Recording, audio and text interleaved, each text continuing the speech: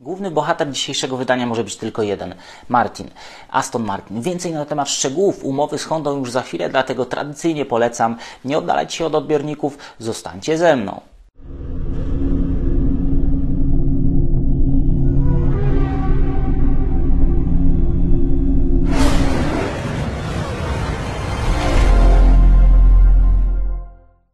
Jest środa, 24 maja, dzień biały. Echa, padoku. Ostatni puzzle w układance Lorenza Strolla, tej mistrzowskiej układance, znalazł się w miejscu. Jednostka napędowa, uszyta na miary, dostępna na wyłączność. Przynajmniej na razie są takie informacje, że Honda skupi się tylko i wyłącznie na współpracy z Aston Martinem od roku 2026. W ostatnim wydaniu magazynu mówiłem Wam, że Mercedes praktycznie stracił klienta w postaci Aston Martina, choć nie spodziewałem się, nie było sygnałów, że ogłoszenie współpracy z Hondą przyjdzie tak prędko. A co do szczegółów tej współpracy, to na początek słowo na temat tego, dlaczego Honda pozostała w rywalizacji, dlaczego zdecydowała się zmienić swoją decyzję. Tutaj biorą górę względy tego połączenia jednostki napędowej, czy idei, która będzie przyświecała tym nowym jednostkom napędowym z tym, co dzieje się w obszarze samochodów drogowych, więc ten pomysł, żeby Formuła 1 była bliżej rzeczywistości, bliżej tego, co jeździ po drogach, zdaje się być dobrym pomysłem. Realizacja tego pomysłu przyciąga producentów do rywalizacji, to bardzo dobrze. Tu szczególny udział mają te zrównoważone paliwa oraz ten zdecydowanie większy udział energii elektrycznej w ogólnej mocy jednostki napędowej, jednostek, które będą w użyciu od roku 2026. Co ciekawe, sugerowałem, że nie wiadomo, jak zachowa się Mercedes w kontekście inwestycji, czy udziałów, które posiada w Aston Martinie. Mercedes, z tego co na razie wiadomo, zostaje w tym obszarze drogowym z Aston Martinem. Nie wiemy natomiast, jak będzie wyglądała ta współpraca w Formule 1 w 2 kolejnych sezonach. Czy ta współpraca nie będzie trochę bardziej oschła, bo to, co się wydarzyło, jest moim zdaniem dużym stryczkiem w nos dla Mercedesa. Aston zostawia Mercedesa, nie wierzy do końca, że wspólnie z Mercedesem będzie w stanie walczyć o tytuły mistrzowskie. No przede wszystkim dlatego, że w tej rywalizacji również jest fabryczny zespół Mercedesa. Mimo wszystko tak PR-owo nie wygląda to dobrze dla Mercedesa. Yuki Tsunoda ma być tylko i wyłącznie kandydatem do fotela od roku 2026 w Aston Martinie. Nie ma tam gwarancji, więc to nie jest żadna transakcja wiązana. Jednostka i Yuki jako prezent, jako wypełniacz tego drugiego fotela. Yuki musi się pokazać. Yuki musi szczególnie w tym sezonie udowodnić, że zasługuje na to, żeby być w Formule 1 nie tylko dzięki zaangażowaniu Hondy, ale dzięki swojemu talentowi i temu, co pokazuje na torze. Problemem miał być również Fernando Alonso. Wiemy, że w Indii na przykład w rywalizacji Indy 500 Honda odmówiła dostawy jednostek napędowych, kiedy Alonso miał mieć za plecami właśnie taką jednostkę. Skończyło się na jednostkach Chevroleta. Tutaj Honda chyba trochę zapomniała, czy te rany się po prostu zabliźniły. Przedstawiciele Hondy mówią, nie ma problemu, jeżeli Fernando nadal będzie rywalizował, może rywalizować z jednostką Hondy, choć warto zadać sobie pytanie, czy w roku 2026 Fernando Alonso będzie jeszcze w Formule 1, będzie z Aston Martinem, choć biorąc pod uwagę rozmach tego projektu, być może Fernando Alonso będzie chciał się ścigać do 50. Jeżeli chodzi o paliwa, też ważna informacja, Aramco będzie dostawcą paliw dla tego nowego, nazwijmy to, duetu, który się pojawi w Formule 1, ale pamiętajcie o tym, że jak teraz ExxonMobil jest dostawcą paliw dla Red Bulla, tak ich projektantem od roku 2018-2019 jest Honda. Wszystko przez to, że tak trudno jest ujarzmić tą technologię high speed combustion. Honda zaczęła swoje własne prace nad mieszankami paliw, a Exxon był tylko producentem na taką szeroką skalę, zajmował się produkcją, całą logistyką. O tym często nie mówi się, nie pisze w europejskich, anglojęzycznych mediach, ale na każdej konferencji prasowej Hondy, która odbywa się w Japonii, Honda podkreśla, że to oni sami projektują te paliwa, no i w tym obszarze mają ogromne doświadczenie i zdobycze, które udało się wypracować w ostatnim czasie. Jeżeli chodzi o ten rok 2026, to Martin Whitmarsh, który jest w pewnym sensie autorem tej współpracy z Hondą, wcześniej przyciągnął inżynierów Hondy do McLarena, teraz przyciągnął ten sam ogromny podmiot do Aston Martina. Miejmy nadzieję, że z innymi efektami niż te, które widzieliśmy w przeszłości. Martin Whitmarsh powiedział o pewnej niekompatybilności z Mercedesem.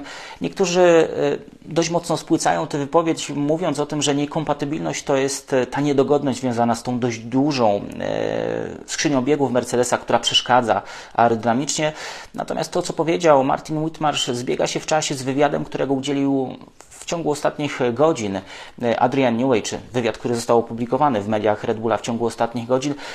Adrian Newey podkreśla, że ta nowa era ścigania w Formule 1, szczególnie ta era, kiedy wracamy do efektu przyziemienia, wymaga pełnego powiązania takich oddziałów jak CFD, tunel aerodynamiczny oraz tej platformy mechanicznej. Do tego jednostka napędowa. To wszystko trzeba mieć pod jednym dachem. W przypadku Aston Martina tak nie jest. Oni część prac prowadzą u siebie, część w tunelu aerodynamicznym Mercedesa, część elementów kupują od Mercedesa.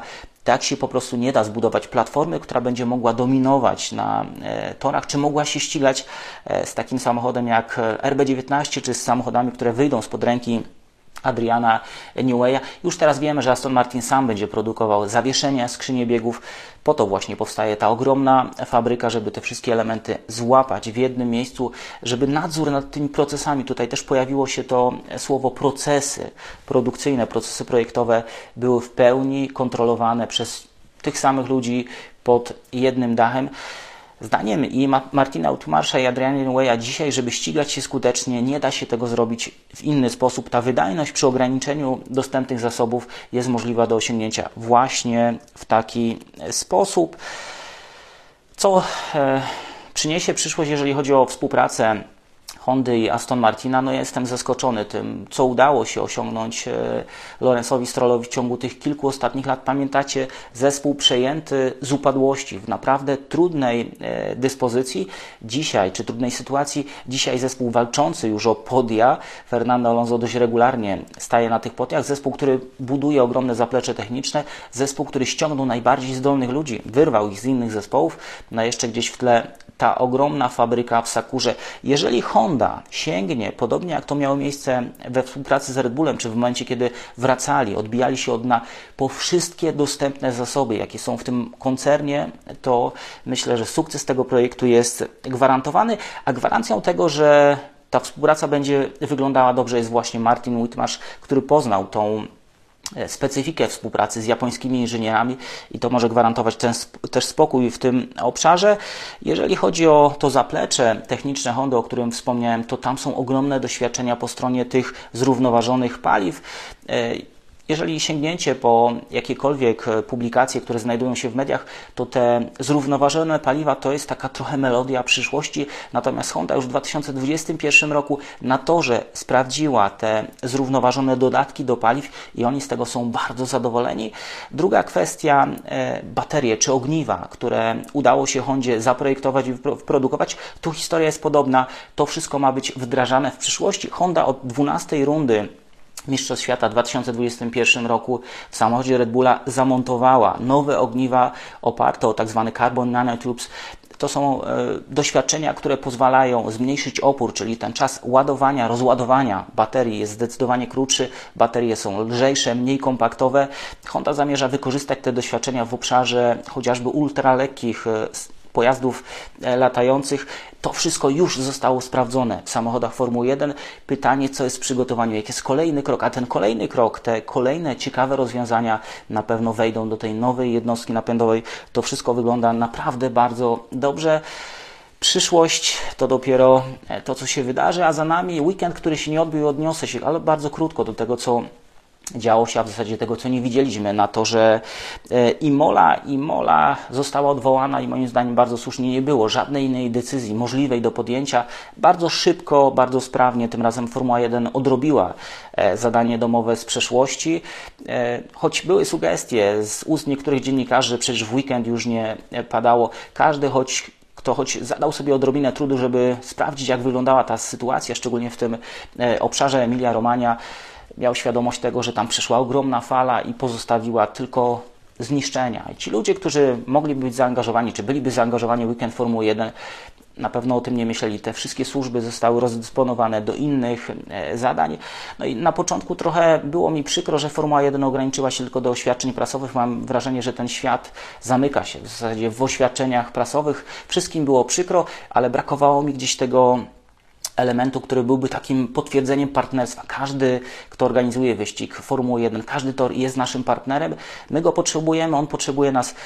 Na początku zabrakło informacji na temat takiego realnego wsparcia, ono się pojawiło później. Myślę, że Ferrari trochę zawstydziło Formułę 1, bo jako pierwsze napisało o tym, że przekazuje środki finansowe $1 miliona bodajże na wsparcie tego najbardziej dotkniętego regionu Włoch.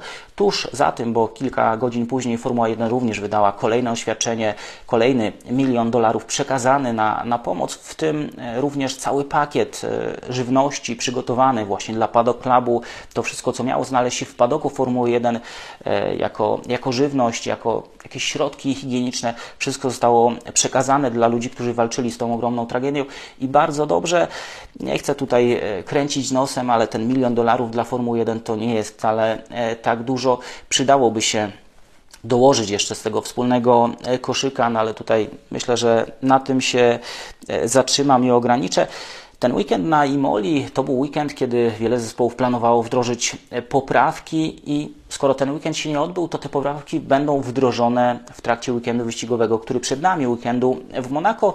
Niektórzy sugerowali, że ze względu na charakterystykę toru, ryzyko rozbicia samochodu, te bandy są naprawdę bardzo blisko, te poprawki zostaną odłożone w czasie, ale Mercedes potwierdził, że te poprawki przyjadą na tor, te poprawki już są na torze. Podobnie Ferrari, jeżeli chodzi o tylną oś, tylne zawieszenie, również przywiezie te rozwiązania na ten tor. Nie ma czasu na to, żeby odkładać te poprawki. W perspektywie jest kolejny sezon, kilka wyścigów, żeby sprawdzić, czy to wszystko działa, a potem poprowadzić dalej prace rozwojowe. No i teraz spróbujmy przyjrzeć się temu, co już wiemy na temat poprawek, które Mercedes przywiózł na weekend wyścigowy w Monako. Choć Monako niesie ze sobą ryzyko uszkodzenia samochodu, duże ryzyko uszkodzenia samochodu, Mercedes nie czekał, przywiózł poprawki na ten weekend. Mówiło się o poprawkach w obszarze aerodynamiki, mówiło się też o poprawkach w obszarze przedniego, głównie przedniego zawieszenia i to wszystko miało pojawić się na torze. Mamy jak na razie strzępki informacji tego, czego możemy się spodziewać. No jak zwykle niezawodny Albert Fabryga dostarczył pierwsze zdjęcia, które pokazują, co wydarzyło się w tym bocznym obszarze, jak wyglądają boczne wloty powietrza w tej wersji B samochodu Mercedesa. Jest wiele niedomówień, czy wiele takich informacji, które nie do końca grają. Niektórzy sugerują, że Mercedes był w stanie między innymi przesunąć kokpit na potrzeby Lewisa Hamiltona, co wydaje mi się mało prawdopodobne. Niektórzy sugerują, że doszło do dużych zmian w obszarze przedniego zawieszenia, łącznie z relokacją punktów mocowania wahaczy, dużą relokacją, ale to też wymagałoby testów zderzeniowych, czy Mercedes miał na to czas, a szczególnie fundusze. Zdaje mi się, że te zmiany nie są aż tak duże, że Mercedes bazował na tym, co miał do tej pory. No i te zmiany w obszarze bocznych wlotów powietrza są znaczące. Pytanie, co znajduje się dalej, ale o tym za chwilę. Zobaczcie, kształt tego wlotu mocno się zmienił. W tej pierwszej wersji, pierwszej koncepcji ten wlot był prostokątny i gdzieś zamykał się w miejscu, gdzie znajduje się mocowanie lusterka. Tutaj mamy bardzo szeroko i bardzo walnie poprowadzony ten wlot powietrza. Również bardzo ciekawe elementy aerodynamiczne znajdujące się na zewnątrz. Mercedes miał tutaj w tym obszarze łopatki, które miały za zadanie kształtować strugę powietrza. Tutaj wyglądają one nieco inaczej. To zakończenie wlotu, jeżeli chodzi o początek sidepodów, które będą biegły wzdłuż samochodu, zdaje się być upakowane jakimiś elementami aerodynamicznymi, jakimiś łopatkami, jakimś nietypowym układem, ale to wszystko zobaczymy dopiero w szczegółach, kiedy ten samochód w całości wyjedzie na tor. Mercedes naprawdę wkłada dużo pracy, żeby tego typu zdjęcia nie wyciekły zbyt szybko, ale one już są. Kolejne zdjęcie Alberta Fabrygi pokazuje jeszcze więcej, jeżeli chodzi o te boczne sekcje samochodu. Te wloty są szersze, jeżeli chodzi o tą przednią część. Tutaj mamy odwrócone nieco zdjęcie, tu jest przód, tu jest tył samochodu i potem biegną one dość szeroko w kierunku tylnej sekcji samochodu. Mamy tutaj też dobrze znaną nam już rampę, chyba nie tak głęboką jak w przypadku tego, co wykonał zespół Aston Martina. Mamy też pewne podcięcie, więc Mercedes, korzystając z tego, co miał do dyspozycji, czyli z tej konfiguracji, która umożliwiała na stworzenie takich ultra małych, w zasadzie zerowych sidepodów, przechodzi do takiego miksu rozwiązań, które były widoczne wśród rywali. Te szerokie, czy przesunięte, wysunięte sidepody na pewno będą sprzyjały temu, żeby część oporu czy część tego powietrza została wypchnięta poza tylne koła. Tam był właśnie generowany duży opór. Mamy też podcięcie, które, tak jak Wam starałem się pokazać w analizach, które były dostępne, pomaga w poprawie przepływu w tylnej sekcji samochodu, poprawia pracę dyfuzora, wpada gdzieś między tylne koła, ścianę dyfuzora. Tym powietrzem dzięki temu podcięciu można w pewien sposób sterować. No i mamy ten spływ powietrza po sidepodach, nie tak głęboką rampę. Mamy tu miks tego, co widzieliśmy w Red Bullu, mamy tu miks tego, co zrobił Aston Martin, trochę Ferrari, więc Mercedes, no biorąc pod uwagę, że nie był prawdopodobnie w stanie stworzyć nowego monokoku, musiał nawiązywać do tego, co zrobili rywale. Wyciągnął co najlepsze i dostosował do swojej własnej konstrukcji. Jeszcze jedna ciekawa uwaga, nie wiem na ile dokładne jest to zdjęcie, ale tutaj pojawia się sugestia, że doszło do dużych zmian w obszarze przedniego zawieszenia. Szczególnie zwracana jest uwaga na to, że ta tylna noga górnego wahacza została mocno obniżona. To jest sugestia, że Mercedes idzie w kierunku takiego rozwiązania anti-dive, takiego bardzo agresywnego, z jakiego korzysta na przykład zespół Red Bulla. Oczywiście to jest tylko próba wyciągnięcia informacji z tych strzępków, które są na ten moment dostępne. Ukłon w kierunku Alberta Fabryki, który od lat robi chyba najlepszą techniczną robotę w padoku. Robi użytek z tego, że ma możliwość bycia tam, ma możliwość obcowania z tymi samochodami, ma też ten zmysł techniczny, wie czego szukać, gdzie ustawić swoje oko. Od tych poprawek może zależeć naprawdę bardzo wiele, nie tylko jeżeli chodzi o formę Mercedesa, ale również przyszłość Lewisa Hamiltona. Kolejnych niedotrzymanych obietnic Lewis Hamilton może po prostu już nie przełknąć tak łatwo. Gdzieś w tle pojawiają się informacje na temat oferty ze strony Ferrari. Najpierw Daily Mail i bardzo doświadczony John McAvoy, doświadczony korespondent, który w padoku zjadł zęby, a teraz telewizja Sky, która mówi o tym, że oferty dla Lewisa jeszcze nie było, ale Ferrari taką ofertę ma przygotowaną dla niego, którą będzie chciało go skusić do tego, żeby zmienił obóz. Pytanie, na czym Lewisowi Hamiltonowi najbardziej zależy? Czy na finansach? No gdzieś w tle mamy te negocjacje z Mercedesem, które ciągle się gdzieś tam odciągają w czasie, czy odciąga się w czasie ten moment podpisania umowy, więc taka informacja o ofercie ze strony Ferrari na pewno jest na rękę Lewisowi Hamiltonowi. Nie zdziwiłbym się, gdyby to był taki kontrolowany przeciek. Wielokrotnie mieliśmy do czynienia z takimi sytuacjami. Lewisowi na pieniądzach raczej nie powinno zależeć, choć Helmut Marko przekornie powiedział, że Lewis Hamilton cierpi, bo nie jest już mistrzem świata i bo Max Verstappen zarabia więcej od niego. Lewisowi przede wszystkim zależy na tym, żeby mieć jeszcze szansę walki o tytuł mistrzowski. Jeżeli ta konstrukcja okaże się klapą, być może Lewis Hamilton zdecyduje się spojrzeć w innym kierunku, ale czy Ferrari jest dobrym wyborem? Zdaje się, że oni w tym czasie mają również duże problemy z samochodem. No i drugie pytanie, czy Ferrari w tym momencie, w którym się znajduje, potrzebuje Lewisa Hamiltona, czyli zawodnika, który będzie miał 2 sezony, kierowcy, który będzie miał 2 sezony na walkę o tytuł. On zrobi wszystko, żeby ten tytuł zdobyć, a jeżeli nie będzie możliwości, to on rozwali ten zespół od środka, nie będzie przebierał już tutaj w arsenale. Jeszcze jedna informacja, traktujcie ją na razie z dużym dystansem, ale z 2 niezależnych źródeł pojawiła się informacja, że ten nowy pakiet Mercedesa może mieć problemy z chłodzeniem. To jest ostatnia rzecz, której Mercedes potrzebuje, ale właśnie te rozwiązania gdzieś w obszarze bocznych wlotów powietrza, postawienie czy pójście bardziej w kierunku aerodynamiki miały naruszyć te przepływy, jeżeli chodzi o chłodzenie tego samochodu, ale na takie sugestie jest naprawdę bardzo wcześnie, więc z dużym dystansem podchodźcie do tych informacji. To jest tylko taka sugestia, która może się nie potwierdzić, a przed nami ciekawy weekend wyścigowy. Na pewno będziemy mieli wspólnie oko na te nowe rozwiązania, które pojawią się na torze. Czytając informacje o poprawkach, które zespoły przywożą na ten weekend, miejcie świadomość, że w Monako te warunki rywalizacji są bardzo specyficzne. Ten tor wymaga zmian w obszarze przedniego zawieszenia, ale te zmiany ograniczą się tylko i wyłącznie do elementów mocowania zawieszenia do koła. Tam będą zmiany w obszarze wlotów wchodzących hamulce, po to tylko, żeby w tym jednym konkretnym zakręcie ten poziom czy zakres skrętu był jeszcze większy. To nie jest dużo, tam bodajże jest gra o 4 stopnie, ale te zmiany są potrzebne do wykonania, żeby ta rywalizacja mogła się odbywać. A na koniec temat Red Bulla i tego, co będzie z zespołem Alfa Tauri. Mówiłem Wam, że Red Bull miał odrzucić nie tak dawno dość dużą propozycję jeżeli chodzi o finanse zakupu tego zespołu, Helmut Marko w rozmowie z niemieckimi mediami potwierdził, że Alfa Tauri zostaje.